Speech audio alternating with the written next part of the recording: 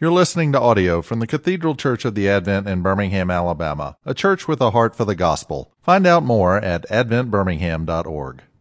Lord Jesus, thanks for your goodness and your loving kindness, and thank you for your grace. And I pray you bless this time and multiply the minutes, for they are short. Ask these prayers in Jesus' name. Amen. Okay, so we're starting a 4-week series. It's going to be about audience. Okay, what does that mean? What am I talking about? So basically, we all live with an audience. Basically, whether it's real or imaginary, we live as if there is a group of people that are evaluating us, judging us. And so, when you think about possibly, going to the grocery store without putting on your makeup, or, and you're like, oh, no, I got to put on a little bit. Like, there is an audience. It is the audience that could potentially be at the Piggly Wiggly that could evaluate you for going out in public without your makeup on. Right? That's to give you a little sense of what we're talking about with audience. So I want to start here. The kind of paradigm I'm going to be talking about is audience of grace and audience of judgment. And I'm going to introduce those concepts this week, and then we're going to have 3 different series where we're going to look at prevalent audiences in the life of children, particularly teenagers. Next week will be the audience of parents. Oh, I'm not sure if that's next week or 2 weeks. But anyhow, the 3 talks are going to be audience of social media, audience of parents, and then finally I'm going to do 4 weeks from now, audience of the future, basically how your child lives as if the admissions officers at Vanderbilt are sitting beside them every moment of their day, evaluating everything they do, so audience of the future. So I'm going to start out with this, and start out with this video. Here's our old buddy. And this is some of Simon Cowell's best insults from American Idol, like in the auditions, people who got out there who were really bad. And I just want you to think about the existential experience of the person who's auditioning, who gets told these things by Simon.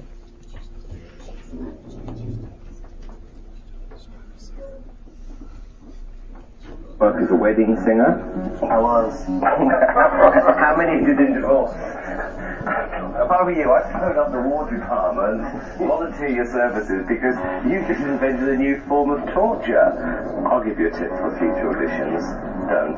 I don't mean to be unkind, but you have one of the worst singing voices possibly in Miami. I don't want to be rude, but you could be the worst singer in New York. Don't take this personally, but... Oh, please. No, I mean it. You're one of the worst singers I've ever heard in my life. Yeah, awful. It's bizarre. Okay, fair enough. So it's a no? No. No. Thank you, Steve. Alright.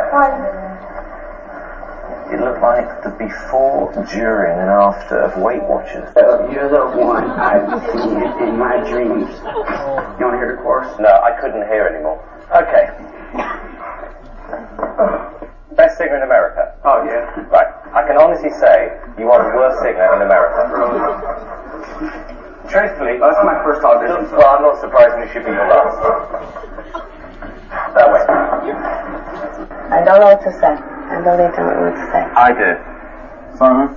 Tara, there is only one resemblance you have to Mariah Carey, and that is your hair. You have one of the worst voices I've ever heard. Okay, all right. So you're kind of getting the point here. I mean, he is just an awful human being. All right, so now think about this. Think about, here you are, you're very exposed, you're very vulnerable, you sing in front of an audience, right? I cannot imagine singing in front of an audience. And yet, the reaction you get is you get told, like, you are the worst singer I've ever heard. You are awful, right? So there's this judgment. And so think about, knowing that that's the potential, think about when you're in front of an audience, the amount of fear and anxiety and exposure that you sense. And so part of the reason that we're talking about audience is because one of my kind of big convictions or kind of realizations is I feel like most of us live in a shame on our culture. Normally you associate that with Eastern culture, but I think particularly in suburban situations, generally the social dynamic is that of a shame on our culture. And here, the two primary components of shame on our culture are, number one, there are only 2 options. To be perfect or to be great, or failure. If you're not great, then you are inadequate and you're not worthy. So we hear this all the time from kids, like, oh, I'm just like a B student. Or I'm just like an A, B student. Or I make all A's, but I don't take any advanced classes. It's like, what? You know that? I mean, A's and B's are good, right? That's nothing to be ashamed of. But they feel a sense of like shame that they don't make all A's and all A pluses in all advanced and AP classes. Or the second component of a shame on our culture is you feel as if you live your life in front of an audience. So you feel like the things that you do are being evaluated and judged by the group, the community that you live in. And so you know, I've kind of learned all about this from a lot of my Asian American friends who are in ministry in those contexts. And so you know, the deal is if you're an Asian American child and you mess up, or you you know, don't make all A's, they call a B, if you're an Asian American kid, they call a B the Asian F. Is the thing that the parents say is that's not me being like inappropriate. Like that's like a commonly held joke amongst my friends who are Asian American. But basically, like the thing that the parents say to the kids are, how could you make us look like this? Like, how could you make us look so bad? With this implicit understanding that there's an audience watching what we do. That audience is the group or the community. And, you know, you are going to be assessed and judged by them, and you better measure up.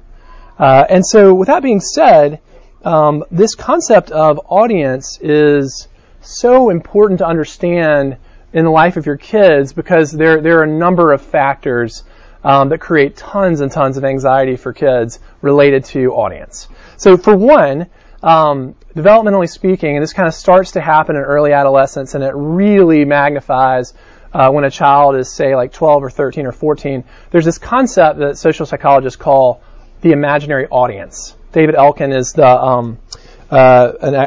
he coined that term back in the 1960s, and this is how he defined it. So the basic premise of the topic is that people who are experiencing imaginary audience feel as though their behavior or actions are the main focus of other people's attention. It is defined as how willing a child is to reveal alternative forms of themselves. The imaginary audience is a psychological concept common to the adolescent stage of human development. It refers to the belief that a person is under constant close observation by peers, family, and strangers. This imaginary audience is proposed to account for a variety of adolescent behaviors and experiences such as heightened self-consciousness, distortions of other views of the self, and the tendency toward conformity and fads. This act stems from the concept of egocentrism in adolescence. So basically, you can remember being a middle schooler and you had a zit. And that next day you're in the lunchroom and you are convinced that everyone is looking at your zit, right? And it's one of those things where, you know, we think, come on, you're not that important, no one's watching, but it is so real to a kid. It's because they have just entered into this developmental phase where they are, for the first time, aware that other people can formulate an opinion of them. And so with that new conceptualization that they've gained, there's now this exaggerated sense of self-consciousness. They understand that people can do that, and that's true. People can formulate opinions of you. But because it's so new and it's just a reality or phenomenon of early adolescence, they think that everyone is watching them, right? You walk down the hall and some girls are giggling and you're just convinced that they're laughing at you, even though they haven't noticed you. They don't know what your name is. But that's just a reality. It's something you have to be aware of in terms of the anxiety that kids feel and to be compassionate with them. It's really hard to talk them out of that. So then add to that the cultural realities that if kids live in a suburban area and they live in a shame on our culture where there's already that sense of like, I live my life before the group. They're already aware of audience already. And then the third part of it, which is really wrecking kids, social media. Because they really are living their life in front of an audience of hundreds of people, right? And they really are getting likes and comments and all this kind of stuff. They really are being evaluated. This is why I recommend, and sorry for you parents who have kids in 7th and 9th grade and you've already crossed this threshold, this is why I recommend that you don't allow a child to have Instagram before the 10th grade.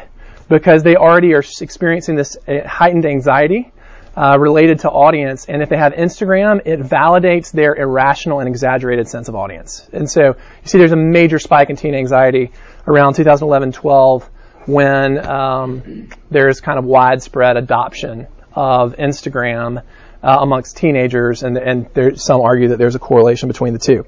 Now, something we have to be aware of too is that as adults, we certainly live before an audience, right? And this is particularly like at the psychological level. We all live in front of an audience in that way. So, you may, in your parenting or how you dress or what kind of work you do or how you keep your house, your critical mom, even though she lives, 10 hours away, your critical mom, is sitting there judging you, psychologically speaking, when your house is a total mess. Oh my gosh, and that's part of why we feel this sense of, like shame and anxiety when our house is a mess, even though no one's going to see it except ourselves, because like, oh my goodness, there is this psychological audience that is critiquing what I'm doing, even though they can't see me. And so all that being said, the question of anxiety that so many families experience is, what would people think? What would people think if they knew this about me, or this about our family, or this about my kids, or this about our financial situation? And so there is this very real anxiety that people live with, and it's characteristic of a shame on our culture. And with that being said, a lot of times people will not address problems. They have a child who's really struggling, but they don't want to send them to get help, or they're having marital problems, but they don't want to go to counseling, or they're having financial problems, but they don't want to make cutbacks, all because they are afraid of the audience of judgment. And so there's this really let me go back a spot here. In Matthew 6, Jesus is kind of addressing this issue of audience to the Pharisees. He says, "Be careful not to practice your righteousness in front of others to be seen by them. If you do, you will have no reward from your Father in heaven. So when you give to the needy, do not announce it with trumpets, as the hypocrites do in the synagogues and on the streets, to be honored by others. Truly, I tell you, they have received their reward in full. But when you give to the needy, do not let your left hand know what your right hand is doing, so that your giving may be in secret. Then your Father, who sees what is done in secret, will reward you." He goes on to say the same thing about prayer. Don't go pray in public. Basically what he's saying is, don't live for a human audience. He's talking about like your spiritual life. Don't be living your spiritual life, your religious life, to impress people. Don't live with a human audience. And then he closes this with the Lord's Prayer. And the first thing he says in the Lord's Prayer is, "Our Father who art in heaven." So basically there's a shift from a human audience to a divine audience. How is that divine audience defined? As our Father, our gracious and loving Father. And so, as we're kind of working through this talk here, something to be aware of is, one, we want to ourselves be aware of our audience. Like, who is the audience that makes us so anxious? Is it a cultural or social audience? Is it a social media audience, and we feel the pressure to portray our families in a perfect way on Instagram? Is it a psychological audience? Do we still live with so much fear and anxiety because of the audience that our parents were, or childhood influences were? We want to be aware of our audience. And two, we want to learn to repent and turn away from that and live under the audience of one. And so this, there's a quarterback for the Philadelphia Eagles. His name is Carson Wentz, and he's a very solid, committed Christian. And he's very good. He was the number 2 pick in the NFL draft a few years ago. But he started a foundation called Audience of One, AO1. And so this is what he writes on the website about the foundation of this motto. He says, "Audience of One was a motto I picked up early in my career. I finally put it on my body as a constant reminder to live with the Lord as my only audience. Whether I'm playing football or whatever I'm doing, I do it with the Lord as my audience." Okay, so basically, we want to think about living our life with the audience of grace. Like, the Lord is the audience of grace, and turn away from the audience of judgment. And that's kind of what we're talking about here. We want to do it in our own lives, and we also want to try to guide our kids in that, because they're so self-conscious, and they're so worried about what everybody thinks. And so ultimately, the only thing that's really going to give them a sense of peace is to have an audience of grace, an audience that's not judging them, that's not scrutinizing them. And that the only real audience of grace is God the Father, because of the gospel, because Jesus has died for our sins. Jesus has washed away anything that is, imperfect or inadequate about us. The Lord, through the merits of Christ, looks upon us with approval. That's not to say everything we do he approves of, but in terms of us as a person, like his affection and his affirmation is constantly his disposition towards us. So we're going to look at Luke 7. That's the back half of your worksheet. Man, they're cute, aren't they? Hey, Bonnie. Hey, Charlie. Hey. Oh, my goodness. Ann Carlisle. He is just so cute. Okay. All right. Side note. Eyes on press. We do have an audience, folks. Yeah. All right. So we're in Luke chapter 7. Great story. And, in Luke 7, basically in this section of Luke, the question that's being answered by Luke is, who is Jesus? And so you have different stories where like Jesus performs a miracle, Jesus shows his authority over the demons, Jesus shows his authority over death, raises someone from the dead. And here you see the story of this woman who's a prostitute coming in to a gathering where Jesus is having dinner with the Pharisees. And so I'm just going to read through line by line Luke 7, and what you're going to see here is this woman has been freed because she knows Jesus as an audience of grace. She can walk into a situation of intense judgment without being afraid, because she has this audience of grace, Jesus, that she's living before. So starting in verse 36, one of the Pharisees asked Jesus to eat with him, and he went into the Pharisee's house and he reclined at the table. So keep in mind here, Jesus is not terribly loved by the Pharisees. They're very judgmental.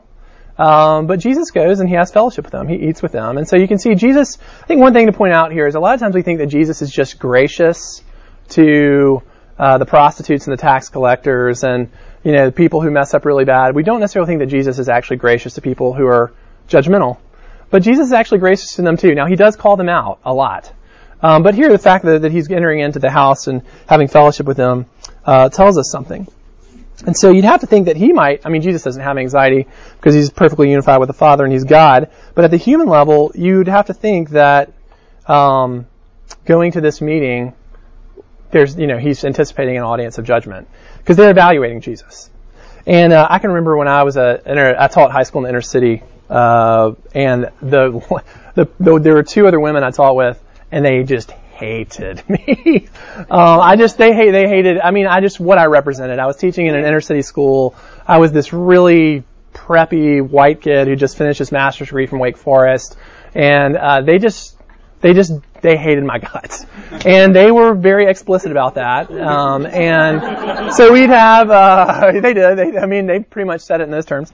And, I think it was more like, we hate everything that you represent.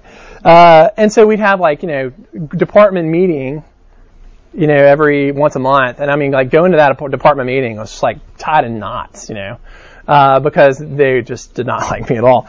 But Jesus goes in. So, verse 37, and behold, a woman of the city who was a sinner, when she learned that he was reclining at a table in the Pharisee's house, she brought an alabaster flask of ointment.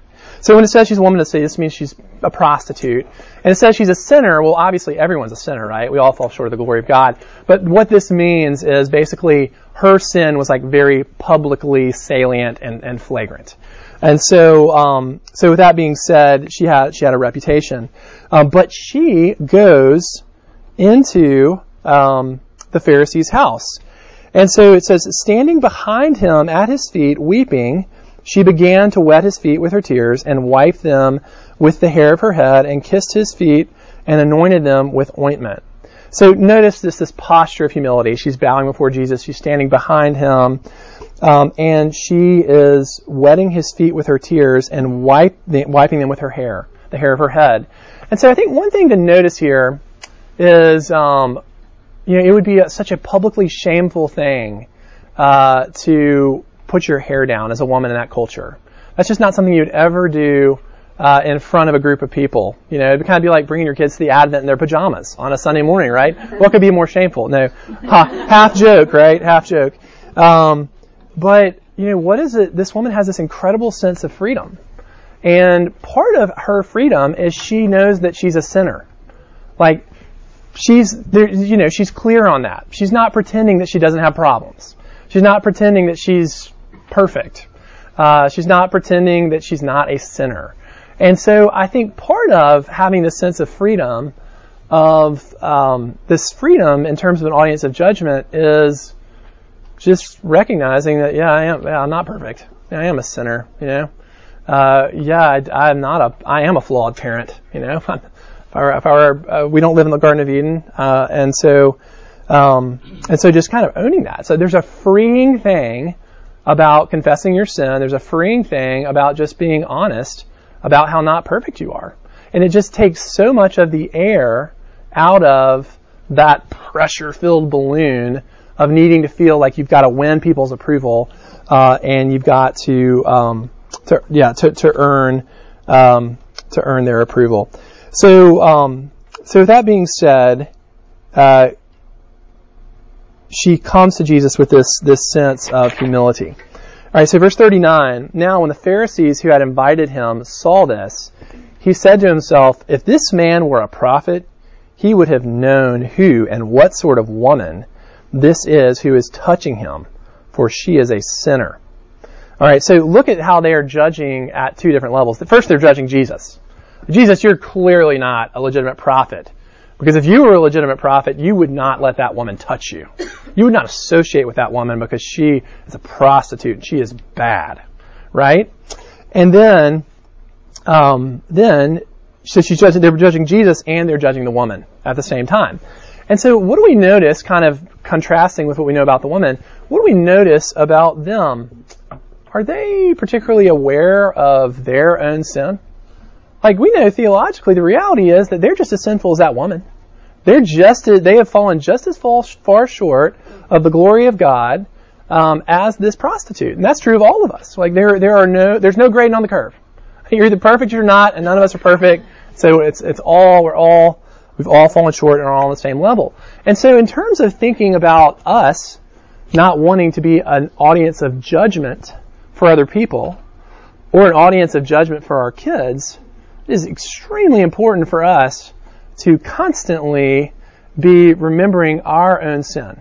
And to be remembering that, we see our kids do, silly things or stupid things or demonstrate really bad behavior.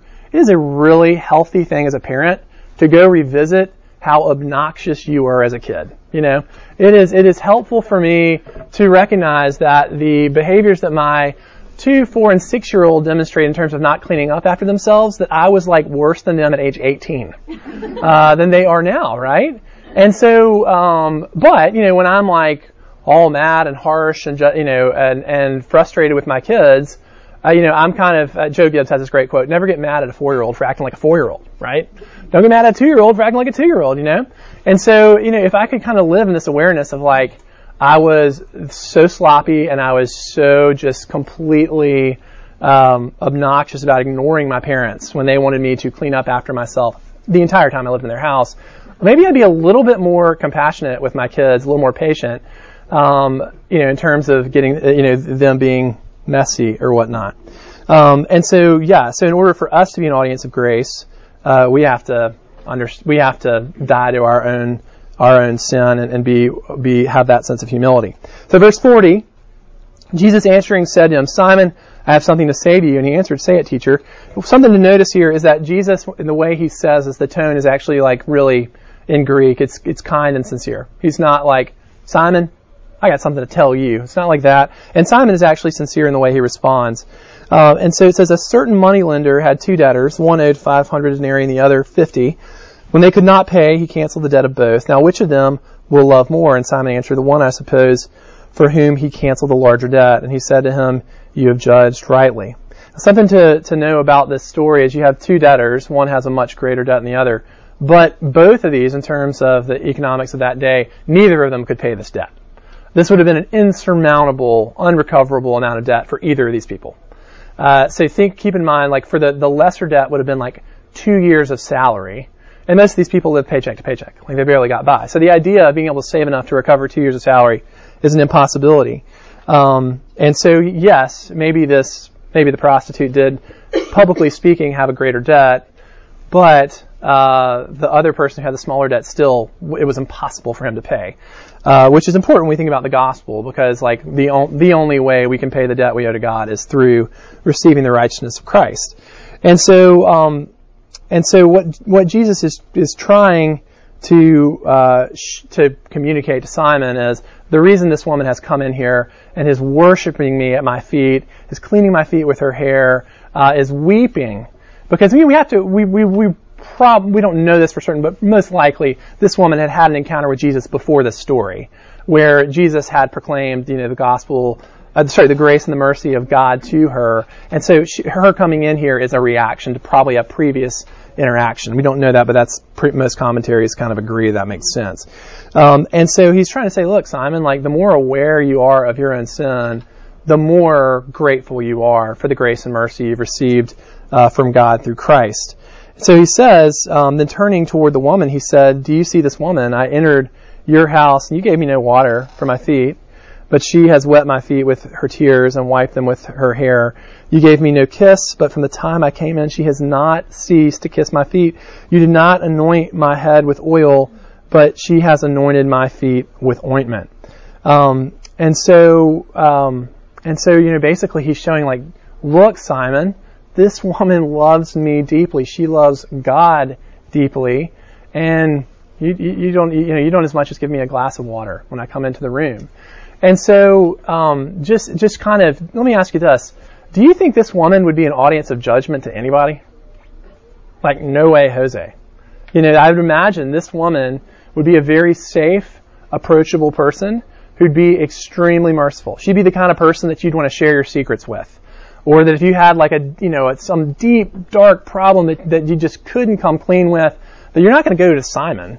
You're going to go to this woman, right? Because she herself has this sense of humility, and she grieves her own sin and has clearly been changed by the grace of God. And so just to kind of buttress that point, that the more we know our sin, the more we know God's deep grace for us, the more we kind of become an audience of grace to the people around us, but particularly to our children. So he says, finally, therefore I tell you, her sins, which are many.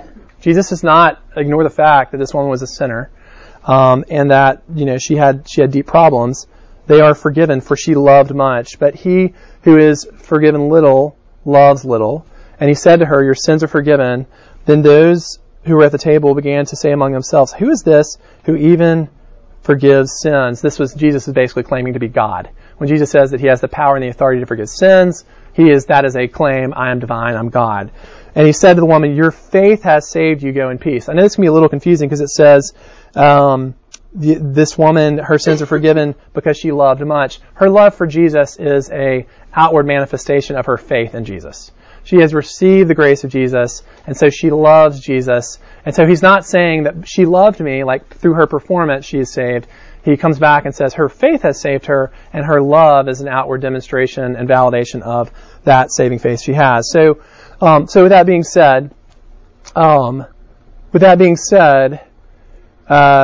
let's look to kind of close here at the audience of judgment versus the audience of grace, and how it is that these things free us. Because, again, going back to the practical thing, we want to be aware of the audience, whether that's the audience that our kids have. They're afraid of these people at school, or there's a teacher that makes them feel anxious. Whether it's social, technological, whatever it is, we want to be aware of that audience, and we want to lead our kids to an audience of grace in God the Father, and hopefully, by God's grace, we can be an audience of grace for them as well. But first, the Pharisees, the audience of judgment, all they can see is other people. All they can see is the sins and the flaws of other people. There's no introspection with the Pharisees. There's no compassion because they're so busy. They're so busy judging everybody else. If you've ever been around a kind of a fundamentalist Christian environment, honestly, whether it's a liberal fundamentalist environment or a conservative fundamentalist environment, in both sectors, they're always talking about the problems out there, all those people in the world, or that group, or so on and so forth. They're always talking about the problems out there. There's never acknowledgement of the problem here. And so with that being said, that's just natural for an audience of judgment. Don't want to acknowledge our own problems. I think something for us that's really important, this is part of why counselors and psychologists are valuable, is to deconstruct our psychological audience, because we all have one. You may notice there may be things like hypothetically, you're a person who gets really anxious when you're going to be late, and maybe it is that you got shamed a lot as a kid for being late or for being the last one out the door. That's a psychological audience at play there. But the audience of judgment basically is always evaluating people conditionally, always evaluating people based on performance. Notice that the way that the Pharisees talked about the prostitute in a subhuman way. It was loud and clear, this woman is not worthy. She's not worthy of being in this house. She's not worthy of touching Jesus, this teacher. She's not worthy. And so basically they view worthiness as something that is earned by performance, rather than something that is inherent to any person just by virtue of the fact that they're made in the image of God, or worthiness of relationship with God that comes by receiving His grace. And so that is the Lord as an audience of grace does not evaluate our worthiness based on our performance, how we look, how we behave, our moral or immoral behavior. He evaluates us based on the life and the death of Jesus, and that's what enables the Lord to have this disposition of grace and mercy towards us. And so, finally, when we talk about this audience of grace, that some of this will be repetitive, but first, how is it that we live before an audience of grace? First is to know our own sin. How is it the woman is able to enter let me take a step back. Think about the anxiety this woman feels going into this house that you would expect that she feels, right? There's no way I'd go into that house if I were that woman. And we all have environments like that where we're really anxious to go in because we're afraid of judgment. And sadly, so many people feel that way about, that's their experience with church.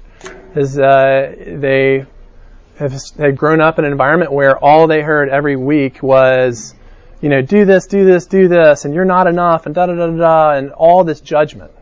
And so they're so many people, because their church does not preach the gospel of grace, for them, their association with church is an audience of judgment. They don't want to go. Those people are hypocrites. They're just like the Pharisees. And that's going to happen if you don't acknowledge that we're all sinners and that God's grace is our only hope. But she is clear on her sin, and that's one of the things that enables her to enter into that environment. The other thing is, what is her attention focused on? She weren't thinking about anybody else. The only thing she's thinking about is Jesus. She's just totally unconscious of the other people around because she loves Jesus so much. She's so enamored with Christ. And so, part of living with, repenting from living before an audience of man, a technological audience, a sociological audience, or psychological audience, whatever it is, and that the audience of judgment, and the audience of man is always an audience of judgment for the most part. And turning to an audience of grace before God is, first off, remembering that audience. But secondly, loving the Lord Jesus. You just think about how what gives her this courage and this freedom is that she is just enchanted and enamored with Christ Himself. And so loving and worshiping the Lord, it frees us. It frees us from this audience of judgment. And sounds like this class time is over. I'm going to finish with this one little video clip. Anybody ever seen About a Boy? This movie? It's great. It's Hugh Grant. So just to finish here, the story. This little boy. This is going to make you cringe. This little boy, his mom is depressed, and he thinks his mom is suicidal, and he wants to try to make her happy. He's an only child, single parent, and she. So he thinks that if he sings her favorite song at the class talent show, that'll make her happy, right? And so you'll see the audience of judgment. See the audience of judgment and how he's able to go in there and sing very, very poorly. This is not going to work. Oh, maybe it's not. All right. Oh well.